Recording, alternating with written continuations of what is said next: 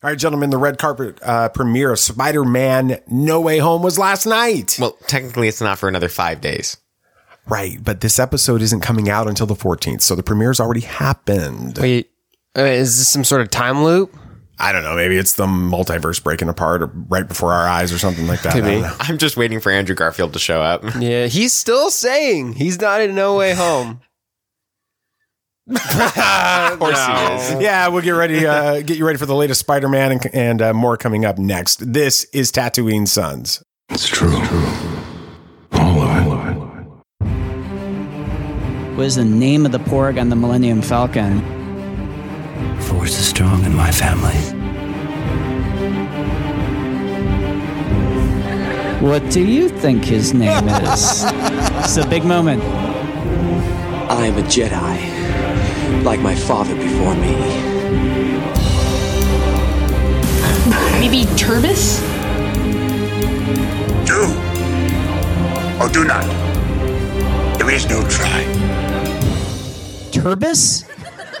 Pablo, if you're listening to this live stream, that Porg's name is now Turbis. It's a good Star Wars name. We're not done yet. These guys recorded an awesome podcast called Tatooine Sons. Everybody was lit. Yeah, so we should probably kind of let everybody know why we recorded this 5 days earlier. Yeah. than it's Because we were invited to the said red carpet premiere. Oh, yeah. No, we were not No, we were invited to the red carpet premiere, but we are going to California. Yes. I've got a meeting out there. We've got some podcast meetings out there as well, and you guys are coming with me. We're going to make it a guys' weekend, and we're going to probably try to like crash the outside of the red carpet premiere because you're in California during the biggest moment in movie history this year. Pretty much, so, yeah. It's going to be a lot of fun, and we'll do some other stuff that I've got planned that you guys don't even know about. But anyway, all right, thank you. Welcome to Tatooine Sons. It's a pop culture podcast. That's what It this is? is, right? Oh, is that what it is? It is. I thought it was a cooking podcast. It's not. that a thing? But it is the only fan podcast to name a canon Star Wars creature and be endorsed by Ryan Johnson. We believe that pop culture is the mythology of our generation, that there is a story. It is written on our souls, and that these myths speak to that story. And that is why we're talking about that big reveal from the 4th episode of Hawkeye. We're giving our biggest predictions, sure to go wrong, for Spider-Man No Way Home. And we're going to also be looking at a Legends character that's made a surprise appearance in Star Wars canon. I'm David. I'm the dad. Hi, Dad. Hello, gentlemen. I am honored to be joined every week by my two spectacular sons, Sam. Yeah, that's good. Spectacular Spider-Man. Yeah, it's good. It's good. Sam, what do you got talking about? Yeah, you need to watch Spider-Man 1, 2, and 3, 1, 2, and 1 and 2 to understand Spider-Man 3. Yes. This is more confusing than any of the Batman movies. All right. BB Nate, what about you? What are you talking about? We'll be talking about how this episode of Hawkeye convinced me that this show is the most connected to the rest of the MCU, other than the other shows of the MCU. Oh, okay. So, That's cool. yeah. You, Dad? Awesome. Yeah, there's a Legends character being reintroduced in canon. I mentioned it at the top of the show. I think its impact on future stories could be as significant as the reintroduction of Thrawn. Whoa. This before we get into the show, this episode is sponsored by Cufflinks.com. They have over 3,000 items on their website from Star Wars, Marvel, DC, Lord of the Rings, Star Trek, if you like that kind of thing, NFL, NCAA, Major League Baseball, NBA, and everything else that you can think of. And we are so honored to be sponsored by this amazing company. And if this is your first time listening to the show, thank you so much for listening. We would encourage you to press down that subscribe or follow button on the app that you're listening to us on. If you're a return listener and you still haven't subscribed, please subscribe. It'll just make it a lot easier. You're coming back, so subscribing to make it easier for you. This Friday, we have a really cool interview with Dion Wilson. Dion is the creator of Titanium Comics and Rastar Technologies and Multiverse. So it's appropriate that this week we're talking about him. Everyone's going to be talking about the multiverse. That's good branding for him. Dion and I are going to be talking about independent comic book publishing publishing, and how Web 3.0 is leveling the playing field. That sounded complicated, didn't it? But enough about what we're talking about Friday. What are we talking about today, BB Nate? Yes, it seems like every episode of Hawkeye keeps getting better and better. This week we had a holiday party, more LARPers, and a surprise guest appearance. So let's get to it.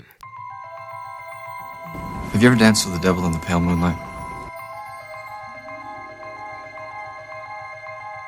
Yeah, I can fly.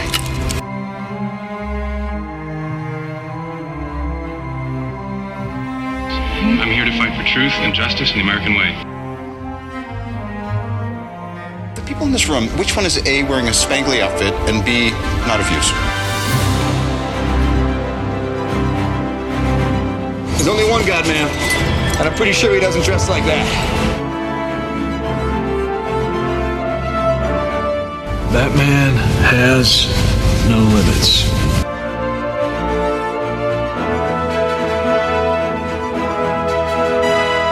I feel like this show feels the most connected to the rest of the MCU. Explain what you mean, It real quick. mentions a lot of the MCU stuff, of course. You know, we already get into spoilers. We have Yelena in this, which is from Black Widow a few months ago. With the rest of the shows, it kind of just felt like their own little story. I mean, even Falcon and Winter Soldier didn't mention much of the rest of the MCU except for Don Cheadle's I don't know if character. I necessarily agree with you. Well, on that. you can be There were wrong, some but it's okay. tie-ins. There's some tie-ins on it, but anyway, okay, that's Yeah. cool. You're not the only person. Pete Fletcher from Around the Galaxy tweeted basically the same thing today. Yeah. So anyway, Alrighty. So the rating of this episode, partners, am I right? On 1 to 10 strange Rolexes. I'd give Okay, it is this strange as in Doctor Strange No, Rolex, just or is just strange as in like Rolex. weird Yeah, or unusual? like Okay, unusual. I'd give it 8. Okay. It was fun. It had a lot of good elements to it. Obviously, Yelena was a lot of fun, but otherwise, not too much happened other than like Yelena showing up. So, but it was good. It was about. I'll give it an 8, but I'll give it an 8 because I like character development, and there was about 90% of this episode was just character development for the relationship between Clint and Kate, and sort of laying down that story a little bit more. And then all of a sudden in the end, it just turned into this crazy cameo that we kind of knew was coming, but I don't know if we were really prepared for the it. YouTube of Marvel has already thrown her on a thumbnail on today, and I'm like, okay. Did you hear that she tweeted or she Instagrammed about it yesterday about how excited she was, and Instagram has shut her account down because she spoiled it? Oh, that is the craziest thing I've ever heard. So, all right, so let's get into it with Clint and his relationship with Kate. Now, Clint in this episode has a big choice to make: to work with Kate or to not work with Kate. He obviously works well with her, but he needs to keep her safe. Then Kate, has a whole holiday party with him to make up for the movie marathon he was missing with his kids and everything. Sweet. It was really sweet. It was a great character development moment. And when they go to break and enter into an apartment for the watch, she goes rogue and enters, we find out, Maya's apartment, and a fight breaks out and Kate almost dies. Do y'all think that Clint should abandon Kate after the events of this episode? If so, do y'all think that Clint can solve this case without her?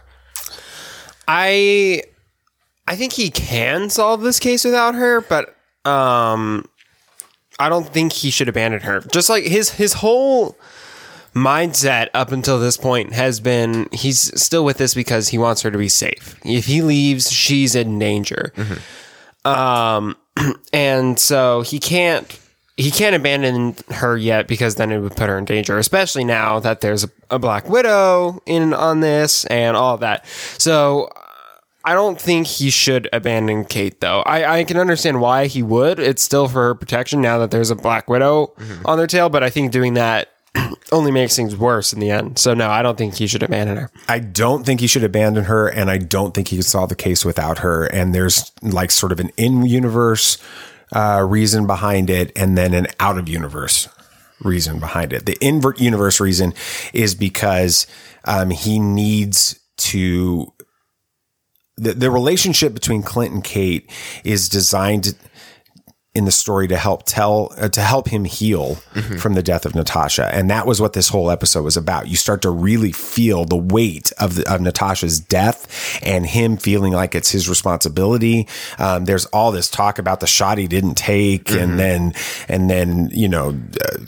what's the mom's name? I can't even remember her name. Oh, I don't remember her name either. Anyway, Kate's mom, is asking questions at this weird meeting at their house and basically says, stay away from my daughter. I don't want the same thing to happen to her that happened to Natasha. And he's feeling the weight of this throughout the entire episode.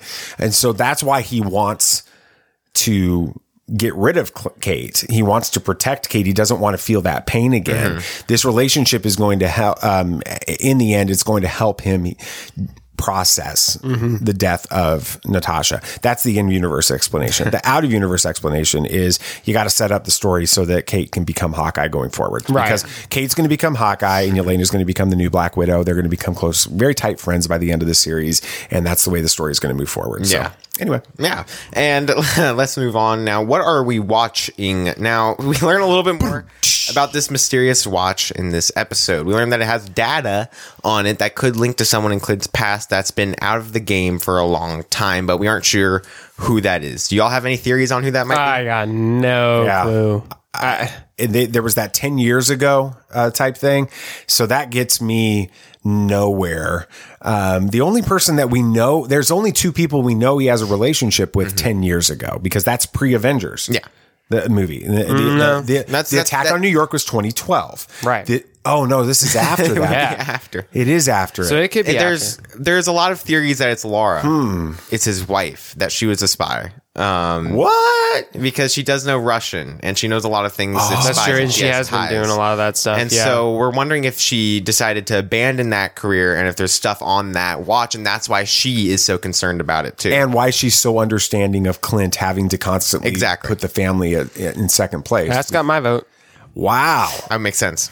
I really think that would be... No wonder he's so desperate to get this watch back. Exactly. Now the stakes are like... I know. He's very calm about it, though. It makes perfect sense when it fits Clint's character, though, because Clint will do anything for his family. That's why Ronan came from. Right. Because he was so angry about the death of the disappearance of his family. Yeah. Okay. Wow. Yeah, that'd be really cool. Now, let's, of course, talk about Yelena and her return. Now, we see someone in a really cool costume. Clint should probably take some notes.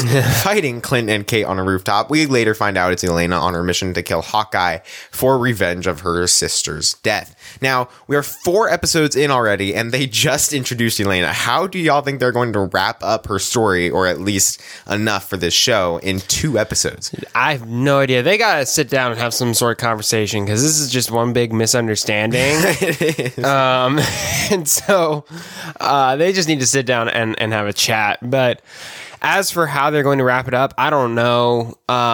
Because she left in a weird way. Like, she didn't really have to leave them. No.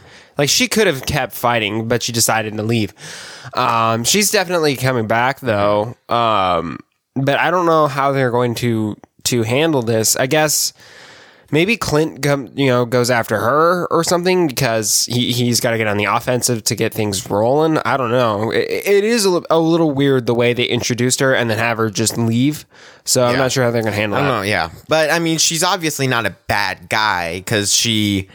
attached a grappling hook to Kate when she threw Kate off of the roof. So she doesn't want to kill unless it's Hawkeye. So I think she sees Kate as a secondary, situation in this. She's after Clint, but she doesn't want Kate to get caught up in it, because she sees Kate as her sister in this story. And so she doesn't want to sacrifice Kate. She just wants a Clint. We still don't understand what is it, the Contessa Baroness? It's Valentina de la Just do Valentina. Val. The Contessa. Yeah, whatever. Val. Isn't that what they call her? Yeah. Yes. Val. Okay. Val, right? We don't know what Val has told Yelena after that, in the post-credit scene of Black Widow, after that moment. That is why Yelena is hunting Clint at this point. So I'm curious to see how they're going to have to resolve that in this series. They are. you've got 2 more episodes. A lot can happen in 2 lot can episodes. happen. Yeah. But that's there's an a lot hour. they still have to wrap up. And these shows have been between 40 and 45 minutes each. 52 was, I think, the first one. So. Yeah, so they're longer than some of the other episodes of some of the other shows. So you've basically got a feature film left in time going forward. A lot can happen. That's true. Could happen. That. Yeah, So of course. but yeah, let's while we're talking about Yelena and everything else, let's have a dad moment here. I am your father. A controversy from Avengers Endgame was that they had a major sequence mourning the loss of Tony Stark, but hardly even dealt with the sacrifice of Natasha Romanoff. But in Hawkeye, we're seeing this cloud, like I mentioned earlier, that hangs over Clint as he tries to move on with his life. So much reminds him of Natasha, and he's really struggling with this. Grief isn't something that ends when the body is laid in the grave and people go home from the funeral. For those that are the closest, it continues to be a part of their everyday existence. It can sneak up on you at any moment. I remember this happening to me just a few months after my own father died in 2005. He was a huge Kansas Jayhawks basketball fan, and I was listening to sports radio they were discussing an important game that the Jayhawks were having that evening, and I literally, just as a reflex, dialed my dad's cell phone without even thinking of it. And when he didn't pick up, this realization flooded over me, and I had to pull the car over because I really couldn't even think straight. Grief takes time, and I love that Hawkeye is helping us experience that in this story. Yeah, it's definitely the most human of the MCU stuff we've seen so far. I think it's safe to say that this show is becoming my favorite of the MCU shows. I don't know about y'all, but the next episode comes out tomorrow, so be on the lookout for that. And as always, look out for a post-credit scene. Maybe. All right, it's time for some bad news. We've got Taika Waititi might not be making a Star Wars. What? Ned might be more than just the guy in the chair. And Patty Jenkins isn't making her movie with Gal Gadot. It's time to look at the latest clickbait headlines. Again, that's next on Bad News. This is not going to go the way you think. All right, can you, so we got our cufflink stuff in.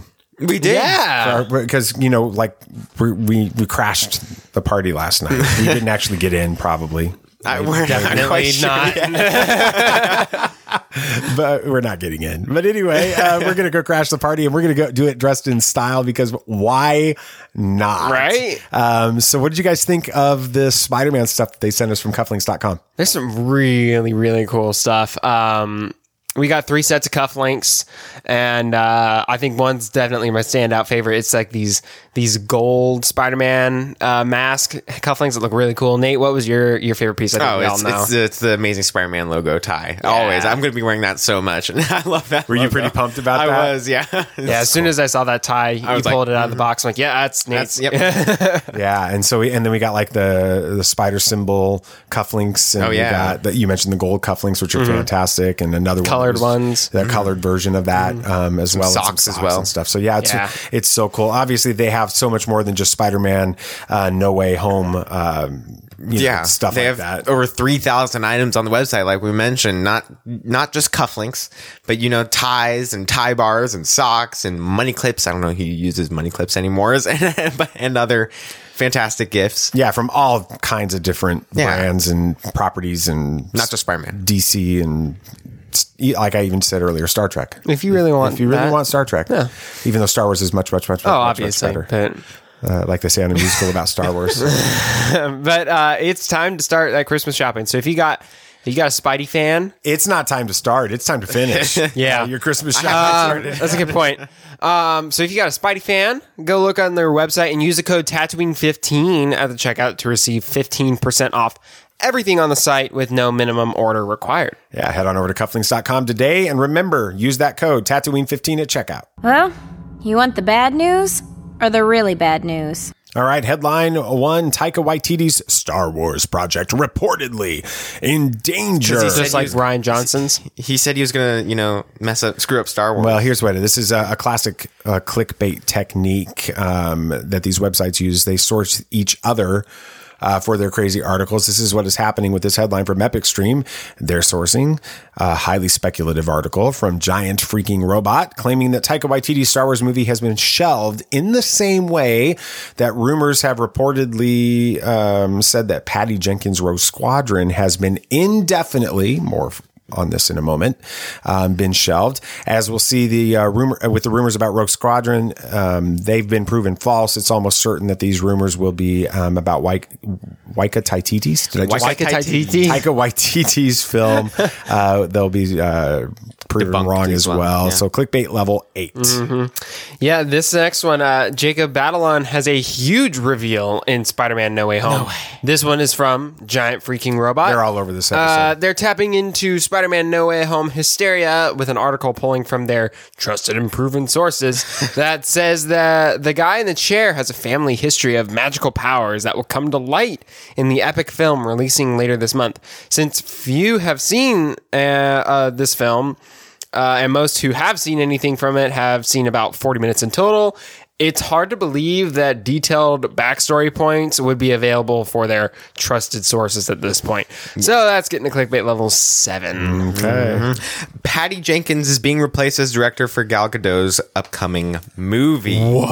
I know. It's crazy. DC fans scrolling through social media this week were treated to this crazy headline, also from Giant Man, basically Robot. A triple crown. I know, right. It's close, but this one doesn't need any trusted and proven sources. It's technically true, but it has nothing to do with what most readers would assume. Patty Jenkins and Gal Gadot are still working together on Wonder Woman 3, but Patty has relinquished her directorial duties on a Cleopatra biopic, which that sounds interesting, also starring Gal Gadot, in order to refocus her time on a Star Wars film, Rogue Squadron. Of course, there isn't any mention of the articles the site released stating that Rogue Squadron has been shelved because of creative differences between the director and Lucasfilm. This is a clickbait level of 10. That's a big clickbait level 10. All right. Did it get you to click, Dad? No, yeah, well, it got me. I was like, oh, I saw that headline. And you're like, oh, there it is. Yeah. I found a headline for clickbait for our bad news segment. There we go. All right. Sam, what's up? Yeah. With No Way Home's release just around the corner, we're going to discuss everything you need to know from the previous films to be all caught up. And in good faith, we're going to include the Spider-Man films outside the MCU. Fingers crossed. Be on your guard. There are older and fouler things than orcs in the deep places of the world. All right, then, keep your secrets.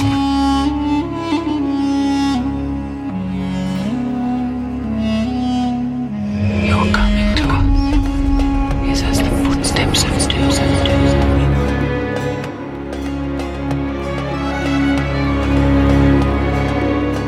There are many magic rings in this world, Bilbo Baggins, and none of them should be used lightly. You know, the Tobey Maguire's version of J. Jonah Jameson is aware of Doctor Strange, right? He is, yeah. Remember when they're trying to figure out names for Doc Ock, and whoever the other employee is like Doctor Strange, and J. Jonah Jameson was like, no, that one's already taken. Oh, wow. I forgot about that. It's already kind of like, it's already all connected. All right. Oh, yeah. It's already happening. Yeah, so we're going to go through. It's been the Grandmaster plan since 2003 or whatever. Sam Raimi was like, put it in there. I know it's happening. All right, so we're going to go through it, and we're going to discuss kind of little aspects about each of the specific characters that could be showing up. One that we know is definitely in there because it's his movie. We're going to talk about all the little important. You mean Spider-Man's in this? Yeah. Oh, okay. Believe it or not. So as you know, at the end of Far From Home, Peter's identity was revealed by Mysterio, and everybody thinks that he killed Mysterio at this point, which is the big, catalyst for this new movie showing up. So we know that Peter is going to court for the murder of Mysterio at this point, and now his identity is all shot. Someone put up an interesting point, though. If you remember from Homecoming, his suit has the baby monitor protocol that records everything he's seeing.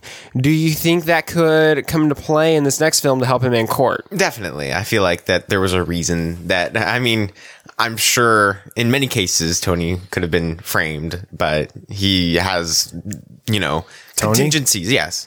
Yeah, because he put stuff in Peter's suit because of things Tony had been through. Oh, okay. Yeah, That's so true.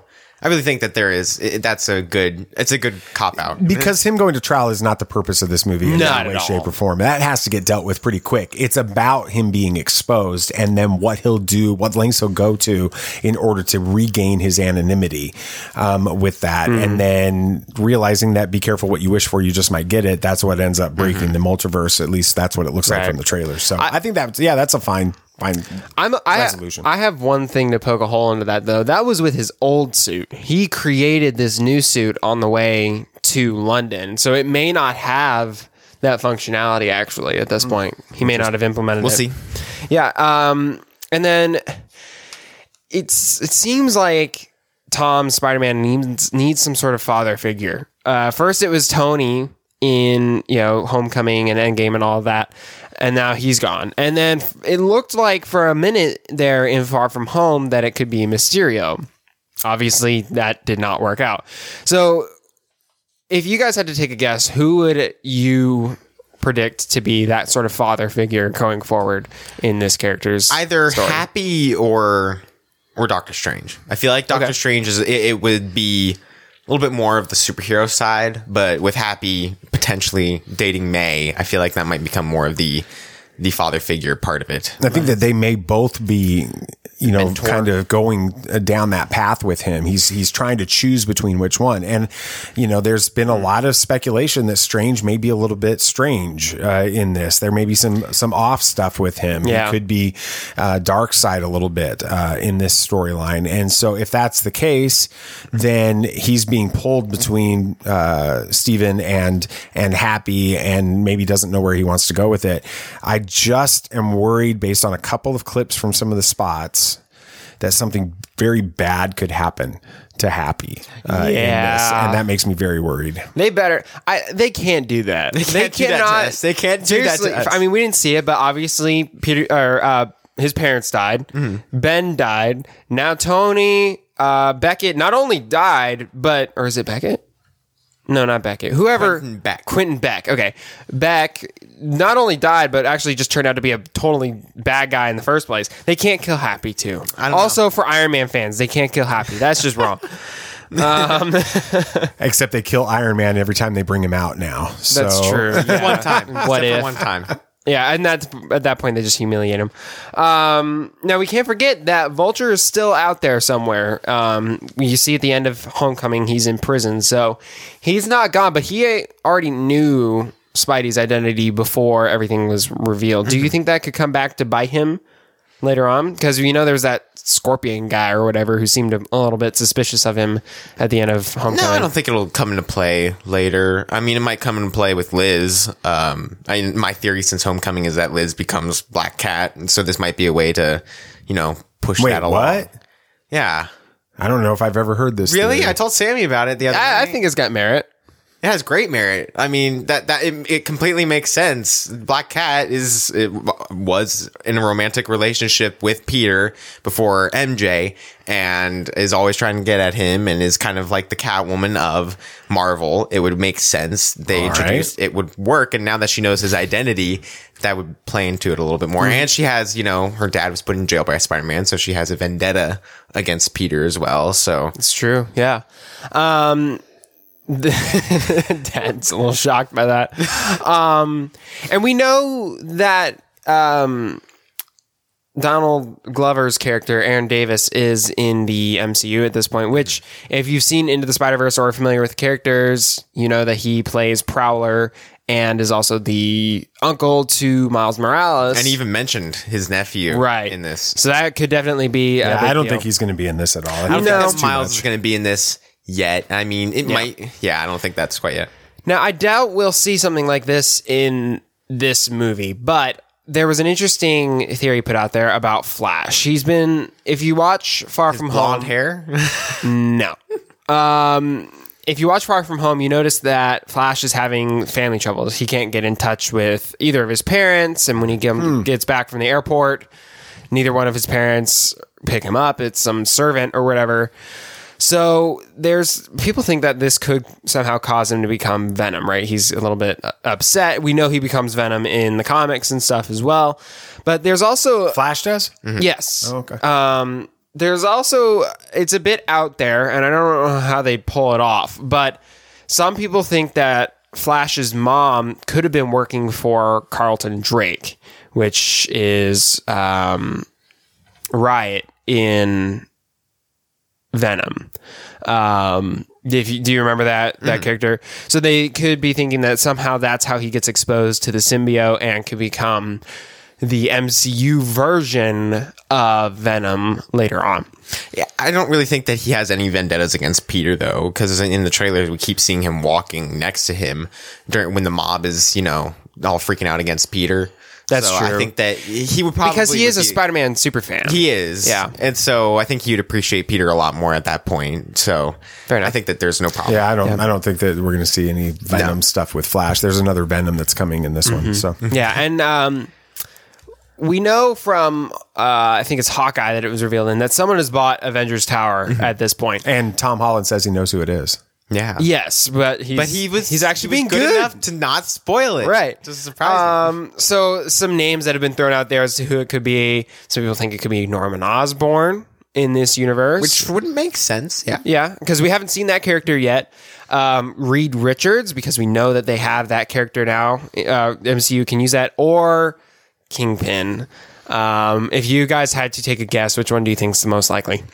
I would probably Norman. I feel like that would be the best explanation right now, but it also has a very warranted chance of being Reed Richards with the Fantastic Four movie coming up soon, and with the ties of Spider-Man to the Fantastic Four being very close throughout the comics. That's true. That is very. I don't think it's Kingpin though. I don't see why. I think it is Kingpin. I think that's why they're mentioning it in the Hawkeye series. And why would Kingpin need a giant skyscraper? Because why not? Fair enough. He's Kingpin. He takes up 4 floors anyway. So he had a giant skyscraper in the Spider-Man game. Yeah. So. And as you mentioned a second ago, Dad, Venom could be in the MCU now. Something was interesting though. He couldn't be brought in through the botched spell that we see in the trailers, as when he's brought in, he's watching the news broadcast that we see at the end of Far From Home, meaning the timing is off. Is the botched spell a red herring that they've been throwing in this trailer, and is it really due to Loki or something? I am still for Madam Web being introduced in this movie, and I feel like she threw Venom in there to help out Peter because that was a good Venom from the universe. Mm-hmm. I'm saying I just want to see Madam Web in a Spider-Man movie. We're making the assumption that the broadcast that Venom sees at the end credit scene of that film, Venom 2 is the first time that's being announced. You think it's a rerun? It could be weeks later, and a news due to like the trial, and that kind of thing. Okay, so that's fair. But still, I want it is kind of ambiguous though. And then we'll quickly let's run through the other two Spider-Man that we're hoping show up in this one a movie. little bit more than the other. Oh, you hope. There's the Andrew Garfield Spider-Man. Now, we know he failed to save Gwen at the end of Amazing Spider-Man 2. Now, I think we've discussed this a few times, but fans are suggesting that when we see MJ falling in the trailer, that he's actually the one who comes to save her, to A, redeem himself, and B, save Tom's Spider-Man the pain of having to go through something like that. Are y'all fans of that theory? I like the idea. I don't think it's going to it's going to happen, sadly, but I do like that idea a lot. But I do know he's in this movie. He's in this movie. I don't care what he says. He's in this movie. He's the invisible guy who punches. If the soundtrack that I've been listening to says anything, it's a possibility. It's a strong possibility. All right. Yeah. Now, Kirk Connors isn't dead, but he's also not a reptile at the end of Amazing Spider-Man. Exactly. So that's it's kind of confusing. This has been a thing that's, if you notice the characters, they don't make a whole lot of sense as to why they're in here. They're either dead or different than how we see them in this. Now, interestingly, there was actually Kirk Connors in the Raimiverse, who was friends with Doc Ock. Yeah, I remember missing an arm and everything too. But he was going to be introduced in Spider-Man 4 as a villain. So right, but they never actually got to that point. I don't think anything will happen with that, but it is a little bit interesting, a bit of trivia. And then we've got Electro again, but he's dead. and also looks very different than how we see him in Amazing Spider-Man 2. I think we've debunked this a few times, but do you guys think he's a variant, or do you think this is the same Electro, just looks different for some reason? You want to answer it first, Dad? Yeah, I am of the opinion that these are variants. I think that the timeline has been fractured. I think that the moment that, I think the spell messes things up, but there's the moment at the Statue of Liberty with they're like making it Captain America or something. They're giving it a shield like for Captain which America. Is weird. I want an explanation for that. But anyway, Rogers the music. When all that happened, yeah. It's a big ad campaign. Right. It got Disney-fied. All right. I think that moment is actually the moment at the end of Loki when everything is going crazy, and it's just paralleling at this. Okay. And so I think that we're going to get a lot of variants as a result of it. Yeah, that's fair. I don't think so, because of a TV spot we got. Actually, it wasn't a TV spot. It was a little villains featurette that they released a little bit ago. We see a line from Doc Ock against Peter, and he said, "What did you do with my machine?" So that's already going back to Spider-Man 2. The like sun thing. Mm-hmm. And then we see Electro, and he says, "How do you like the new me?" So new me. So that is already a confirmation that it's different from what he was before. That's a fair point. It is seeming like these people have been brought back to the point where it's just a different version, maybe some complications through pulling through universes or something. I don't know. The being transported through universes cured his blues. Yeah, cured his blues. Oh, that's so bad. All right. And then we saw Rhino briefly at the end of Amazing Spider-Man 2, but nothing was really done with his character. But we've only got 5 villains in the trailers and stuff that we know of. Could he be rounding off the Sinister Six? And if not him, then who? Or do we even get a Sinister Six in this movie? I don't think we get a Sinister Six in this movie. And if so, I don't think it would be him rounding it off. Who would you? I don't know. I'm not sure quite yet. I don't know who would be a good choice. Maybe somebody new from Holland's universe. Okay. The MCU, maybe a new villain from like there. Scorpion or somebody like that. Yeah, I don't know. I mean, it makes sense that they would add a 6th character and make the Sinister Six in this one, but maybe they're setting that up for something with Garfield later. I don't know. Maybe come back. That's true. Yeah, I'd be okay with that. With it, I think they've already got, we've already got 5 bad guys, and let's just go ahead and speculate that we have 3 good guys, plus you have Benedict, or you have Doctor Strange, you have MJ, you have Ned, you got Happy, you got Jade. I mean, there's a lot of characters in this. Adding another one in there would be a big twist, but I don't think that throwing in their Rhino would be anything that would get anybody excited. That's true. No, a lot of people really didn't like his character. He was just weird. Yeah, that's true. And then for Tobey Maguire's Spider-Man, which we got to go way back to discuss because he's even older. Last time we saw Green Goblin, he was kind of pinned to the wall with his glider, meaning he's dead.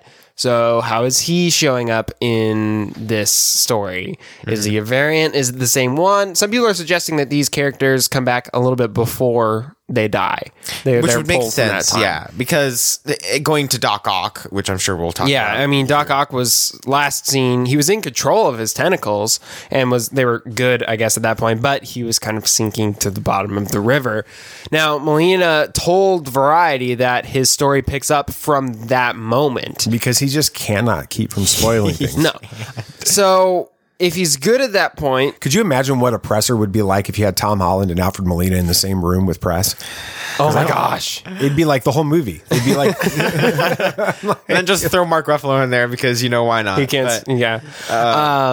But if Doc Ock is good at this point, right? The moment that Molina says he's coming back, why is he fighting Spider-Man?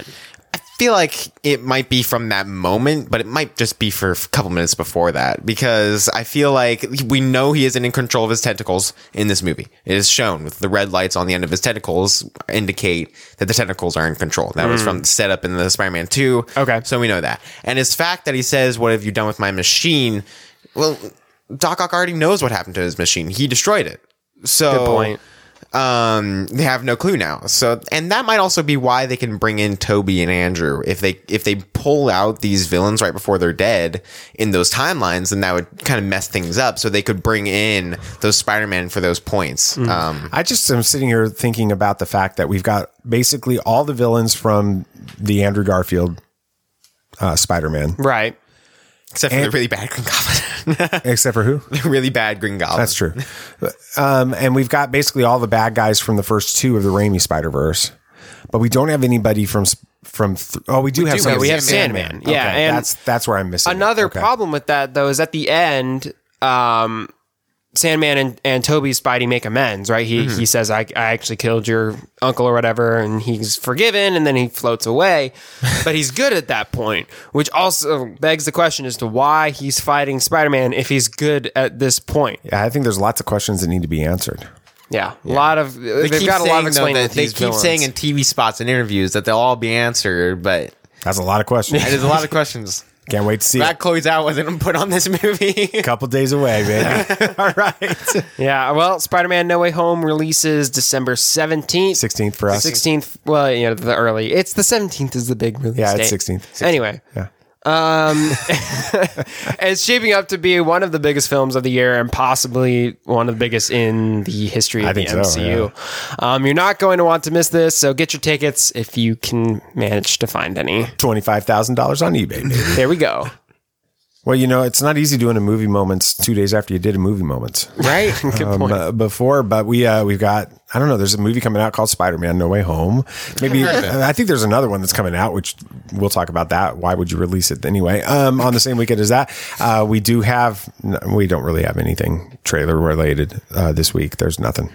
With that, and then instead of box office numbers, we're going to give box office predictions for this weekend. That's all up next on Movie Moments. At last we will reveal ourselves to the Jedi. At last we will have revenge. So new releases this week, I guess, is Spider-Man No Way Home. Wow, we should talk about that. Yeah, we should. For the first time in the cinematic history of Spider-Man, our friendly neighborhood hero is unmasked and no longer able to separate his normal life from the high stakes of being a superhero. When he asks for help from Doctor Strange, the stakes become even more dangerous, forcing him to discover what it truly means to be Spider-Man. It took you 20 minutes to talk about this show. It took him 45 seconds. Sorry, I can cut down my segment. The director is John Watts, like the previous two movies. The cast is Tom Holland, Zendaya, and Benedict Cumberbatch. And a bunch of other people. And a bunch of other people. But they aren't going to announce until actually it's out there. And then they're still going to deny that they're even in the movie. The studio is Sony Pictures and Marvel Studios, I guess, yeah. And it is rated PG-13 for sequences of action, violence, some language, and brief suggestive comments. So it's December 18th. Yes. The movie has been out in theaters for a full 24 hours after the official release date. Mm-hmm. Is Andrew Garfield still denying he's in this movie? Yes. Every interview. He's going to take it to his grave. He's going to be on the red carpet Monday night, and he's going to be like, I don't even know why. They just invited me. I don't know. I just saw a red carpet and started walking on it. What are you talking about? All right. The next movie is one that I'm not sure why they decided to release it on Spider-Man weekend, but hey. Bad marketing. They don't have any faith in this movie. It is Nightmare Alley, when charismatic but down on his luck, Stanton Carlisle. That's called Carlisle, Nathan. Carlisle? That's Carlisle. All right. Wait, really? Endears himself to clairvoyant Xena and her mentalist husband, Pete, at a traveling carnival. He crafts a golden ticket to success using this newly acquired knowledge to grift the wealthy elite of 1940s New York society. With the virtuous Molly loyally by his side, Stanton plots to con a dangerous tycoon with the aid of a mysterious psychiatrist who might be his most formidable opponent yet. What? Yeah. Honestly, kind of sounds interesting. Yeah. The director is Guillermo del Toro. I said that right. Yeah, you did. The cast is Bradley Cooper, Kate Blanchett, and Toni Collette. Toni Collette was in Knives Out, right? Yeah. It is from Searchlight. Kate Blanchett is in The Lord of the Rings. Well, okay. Galadriel. It is from Searchlight Pictures. Bradley Cooper is in Marvel. Yeah, he is Rocket. Yeah. It is from Searchlight Pictures. It is rated R for strong, bloody violence, some sexual content, nudity, and language. Well, we're checking that one off the list now. All right. Won't we go into that one? There were not really any trailers. Because we haven't had any time for them. Exactly. So. I mean, there was a bit of a mention of Hotel Transylvania 4 Transformania. It's going straight to Amazon Prime, so they don't have faith in the movie. That's basically the new equivalent of straight to DVD. Yeah, they're just like, Adam Sandler's not the title on it anymore. We're just going to go straight to Amazon. What's going to happen to that $5 bin at Walmart now? Yeah. Because they don't even make the DVDs It's going to become anymore. an antique retro kind of thing. Like, you'll find the retro DVDs 30 years from now, people will be like spending like $900. American Pickers will find those DVD players. It'll be like the record players now, you know? Right. Well, we don't have box office numbers, but we do have some box office predictions. A West Side Story, I guess we're predicting 14 to 22 I'm not predicting. million. That's what other people The other people are predicting That's such 14 a wide to 22 range. Yeah. And Nightmare Alley is going off with a strong 3 to 7 million. Ouch. Well, when you're going up against Spider-Man, which has had the second highest pre-sale of all time behind Endgame. So really? Yeah. Wow. You're having a bit of difficulties there. Anyway, all right. Let's talk about Star Wars stuff. Star Wars social media erupted. I have yesterday on here. That wasn't yesterday. This was like a week ago. Yeah, for people listening to this show right now. When a panel yesterday for us currently. Exactly. When a panel from anyway. It's got to be your bowl. When a panel from the latest comic book reintroduced a classic Legends character into Star Wars canon, Prince Shizor might end up being just a side story in the comics. But then there is a lot going on that suggests he could become actually a major character in live action. Hokey religions and ancient weapons are no match for a good blaster at your side, kid.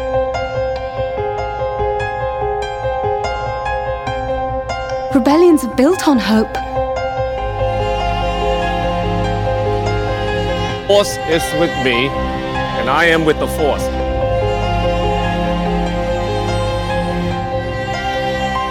If you live long enough, you see the same eyes in different people. Shizor. It looks like Xizor. Thing. It's Prince Shizor. It's spelt Xizor. Let's give you some context. He's actually from the Legends continuity now. Prince Shizor was a Faline prince of House Sizron and the legend of the leader of the powerful criminal organization Black Sun during the Galactic Civil War. Shizor was a ruthless competitor and charismatic public figure in high society with his headquarters in the city planet Coruscant.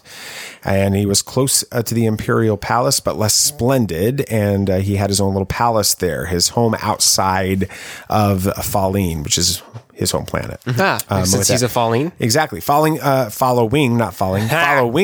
Battle of Hoth, Shizor was considered one of the most influential beings in the galaxy, on a par with Emperor Palpatine and Darth Vader, due to his exceptional wealth and influence through his criminal activities. And thank you, Wikipedia, for that description. I just read it straight from there. So anyway, Sam, for our amazing listeners whose knowledge of the Black Sun might be a little muddled between Legends and canon, help them out and explain why it matters in the era of The Mandalorian and the Book of Boba Fett. The Black Sun was a criminal syndicate that came into prominence during the Clone Wars, as the Jedi Order focused more on military affairs and less on law enforcement. They weren't being peacekeepers as much of the time. So the Black Sun was allied with the Shadow Collective and its leader, the renegade Sith Lord Maul.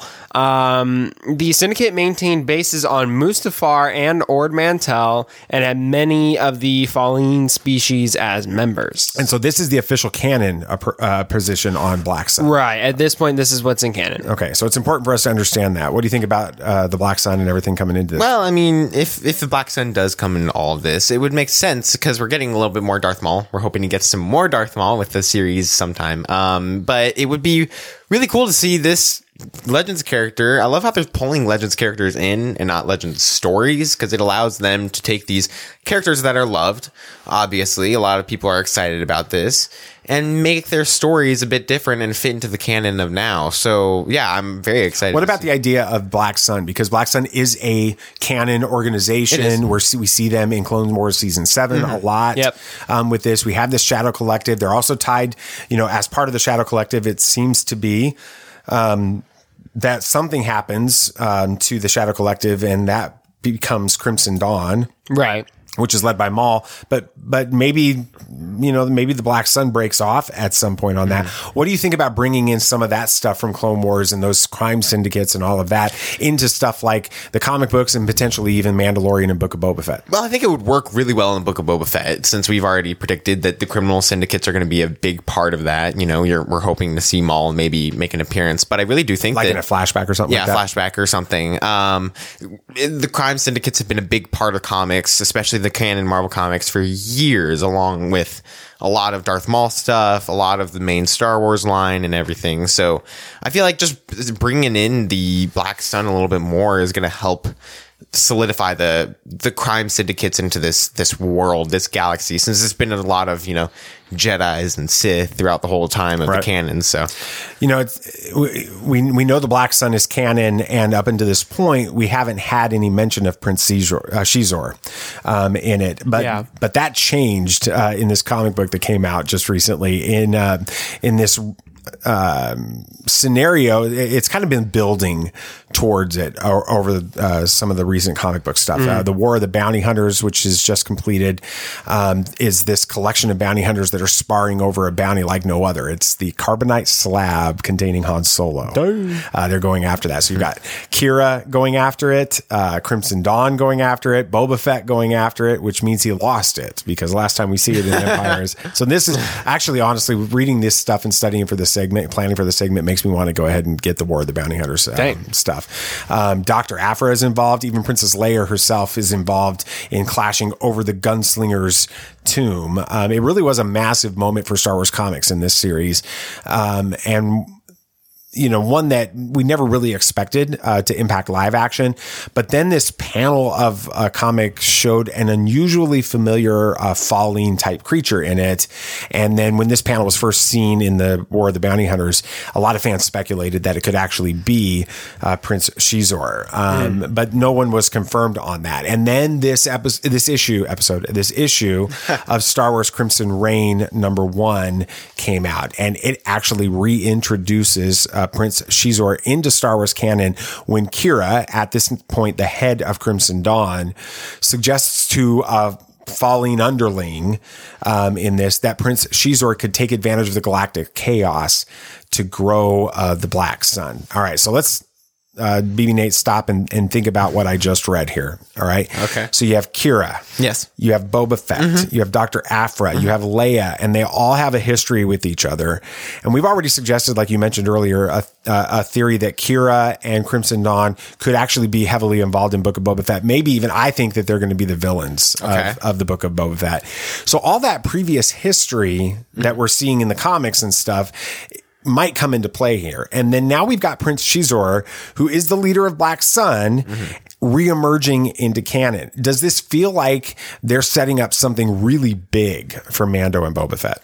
I feel like they are setting up a lot of big things, but I don't know if they're setting it up in the way that we're thinking from the comics, because a lot of people don't have the time, the outlet, or just the will or wanting to read the comics. So introducing these big characters into that might be a risk of that. But I also feel like it would work because, we've already seen Kira in Solo. We've already seen Boba Fett. We've already seen all of these characters. So bringing them back in and then having these stories be just backstory of that without having to tie heavily into the Book of Boba Fett and everything, I feel like it would work very well. So yeah, it's always difficult when you introduce something into a comic or a book first and then try and bring it into the main story, in that people don't always read the comics or the books. So unless they do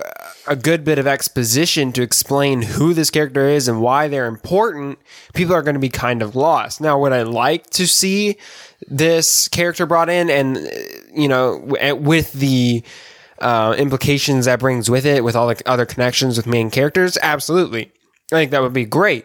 But I'm curious to see how they're going to play that. I don't think they put this character into the comics to bring it into the live action necessarily. They may play off of that later on, but I don't think that was the initial goal. So you don't think bringing him into the comics was in order to bring him into live action? I think maybe eventually down the line they might use that as like he's already established in canon at this point, so now we can bring him in. But I don't think it was specifically so they could bring him in. Okay, I will agree with you that I don't think they brought him into this comic. They bring this mention in order and then set him up for live action. I think that they already knew they were going to be bringing him into live action, so they're retroactively putting him into comics. Those are getting ready to come out. And your argument is an argument that lots of people have made about a lot of these characters. They've made the same argument about how do you take Ahsoka from animation and put her into live action, because a lot of people don't watch the animated stuff.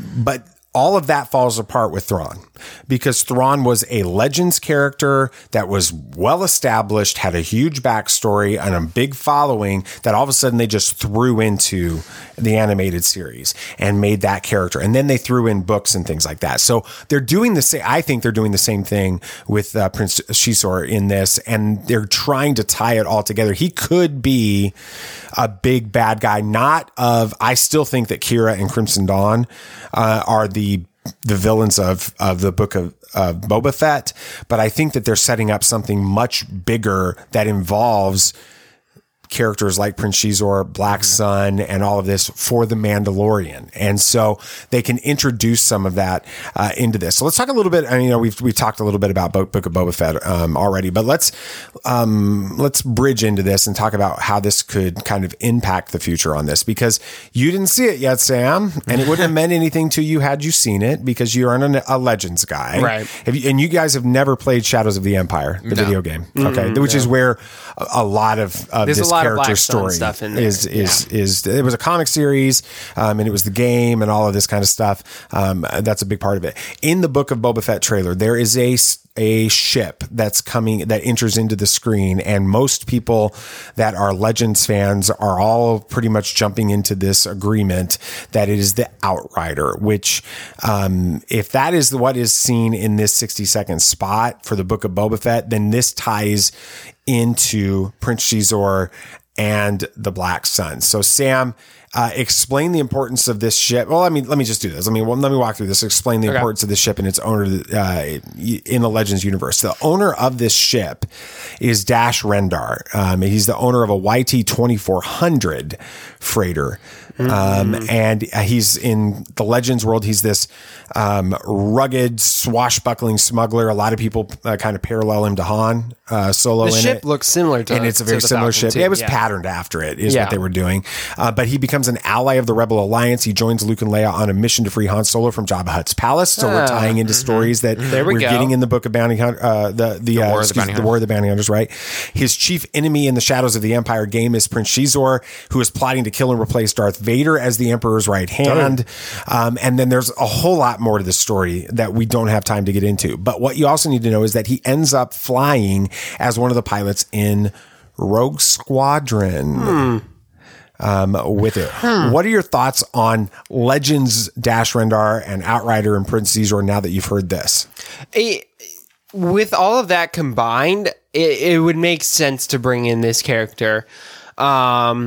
And to bring in Xizor as a villain for this character. I feel like if you make the focus on bringing in this Dash Rendar character, then Xizor makes more sense. Yeah.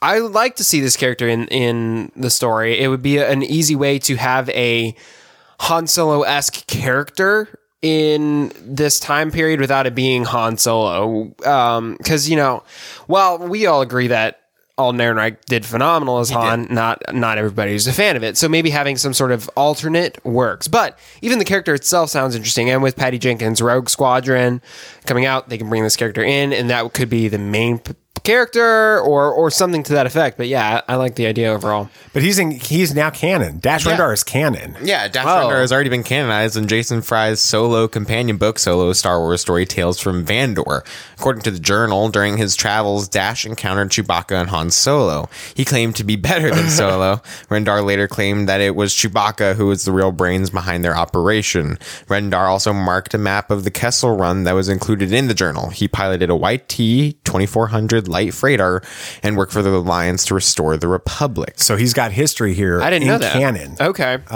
With this. So I feel like we're getting him back into this. I think that we're getting the Outrider, which means we're getting Dash Rendar. If you're bringing them into the book of Boba Fett, then you can't have Dash Rendar without Prince Xizor. It doesn't make sense with that.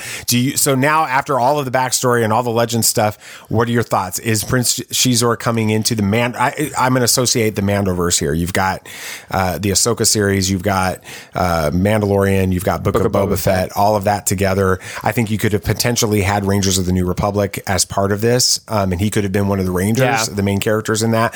All of this together, do you think that's what's going on, that Prince Xizor is coming? Yeah, I think that's a good overarching villain that they can use. It's this character would already have an established force through the Black Sun, so it's an overarching threat that's all throughout the galaxy, but it's not like something as big as the Empire. And it would be a good villain for this universe without it being the Empire. Yeah, I mean, I feel like Sam said, it would be a great overarching villain since he rivals the influence of Palpatine and Vader. I feel like he would be a great new villain for this era, for the Disney Plus shows that are taking place during this time. I feel like it would especially work for Ahsoka. I think it would work great for Mandalorian season 3 since we have no idea what's going to happen in that season. And I feel like he might be wanting to claim Mandalore for his own. So that could be a part of it too. Yeah, I'm not worried about him going to Mandalore, but I do think that in this timeline, in the canon timeline, we have maybe Prince Xizor going up against Thrawn in order to have control of the Empire and the First Order with this. I don't know. It definitely feels like a lot of these storylines, these characters from Shadows of the Empire are finding their way into the Mandalorian and Book of Boba Fett, like we mentioned. So I think it's going to be a lot of fun to see if these theories and speculation hold up, or if, our headcanon once again leads us to the dark side. So, all right. I guess that's it for that. Anything else you guys want to talk about? Anything else? Yeah, the Marvels logo was revealed by Brie Larson, actually. Yeah. It's kind of cool. It's got like a mix between Captain Marvel, Miss Marvel, and Monica Rambeau's character, Spectrum. So it's kind of... Their logos or something. Yeah, all of them like mixed together. It's kind of a cool look. Yeah. Makes sense. All right. And Henry Cavill says he still has his Superman suit and is ready to put it on if asked. Does he actually have the suit? Yeah, he has it in his closet. That's awesome. He actually has the suit. Well, then he wore it to like his nephew's school or something one time. Like that's in Shazam. That's awesome. Story with it. The Acolyte has found its star in Amandla Stenberg. She was in some of the Hunger Games movies and stuff like that. I might recognize her. I think you would. That's going to pretty much do it. Cool stuff. Friday release this week is Dion Wilson, and he's going to be talking about independent comic book publishing and Web 3.0 and how it's leveling the playing field. Thank you, Cufflinks.com, not just for being amazing sponsors, but also for the gifts. We are excited to have some Spider-Man stuff with it. And thank you for listening to Tatooine Sons, a pop culture podcast. If you had a good time listening, it'd be awesome if you could share this with your friends. And remember, the show is only a small part of the Tatooine Sons world, so if you like us that much and you want to get even more, follow us on Facebook and join our Facebook discussion group, and follow us on Twitter to get in on all of the actions. Keep up to date with everything we've got going on at TatooineSons.com. That's right. Don't forget to follow the show on your favorite podcast app so you don't miss any episode coming out. Remember that if you drop us a review at on Apple or any of them, podchaser.com/TatooineSons, you give us a review. We're going to make a donation in your honor to one child to help a child living in extreme poverty. How easy would that be to do at the end of this year as something, kind of like a giving thing that you don't have to do anything but give some kind words and we'll make a donation in your honor. Please do that. Again, thanks for listening. Anything else you guys want to say? May the Force be with you. May the Force be with you. May the Force be with you always. This party's over. I like that Wookiee. Don't get technical with me. Join, please. Yep, yep.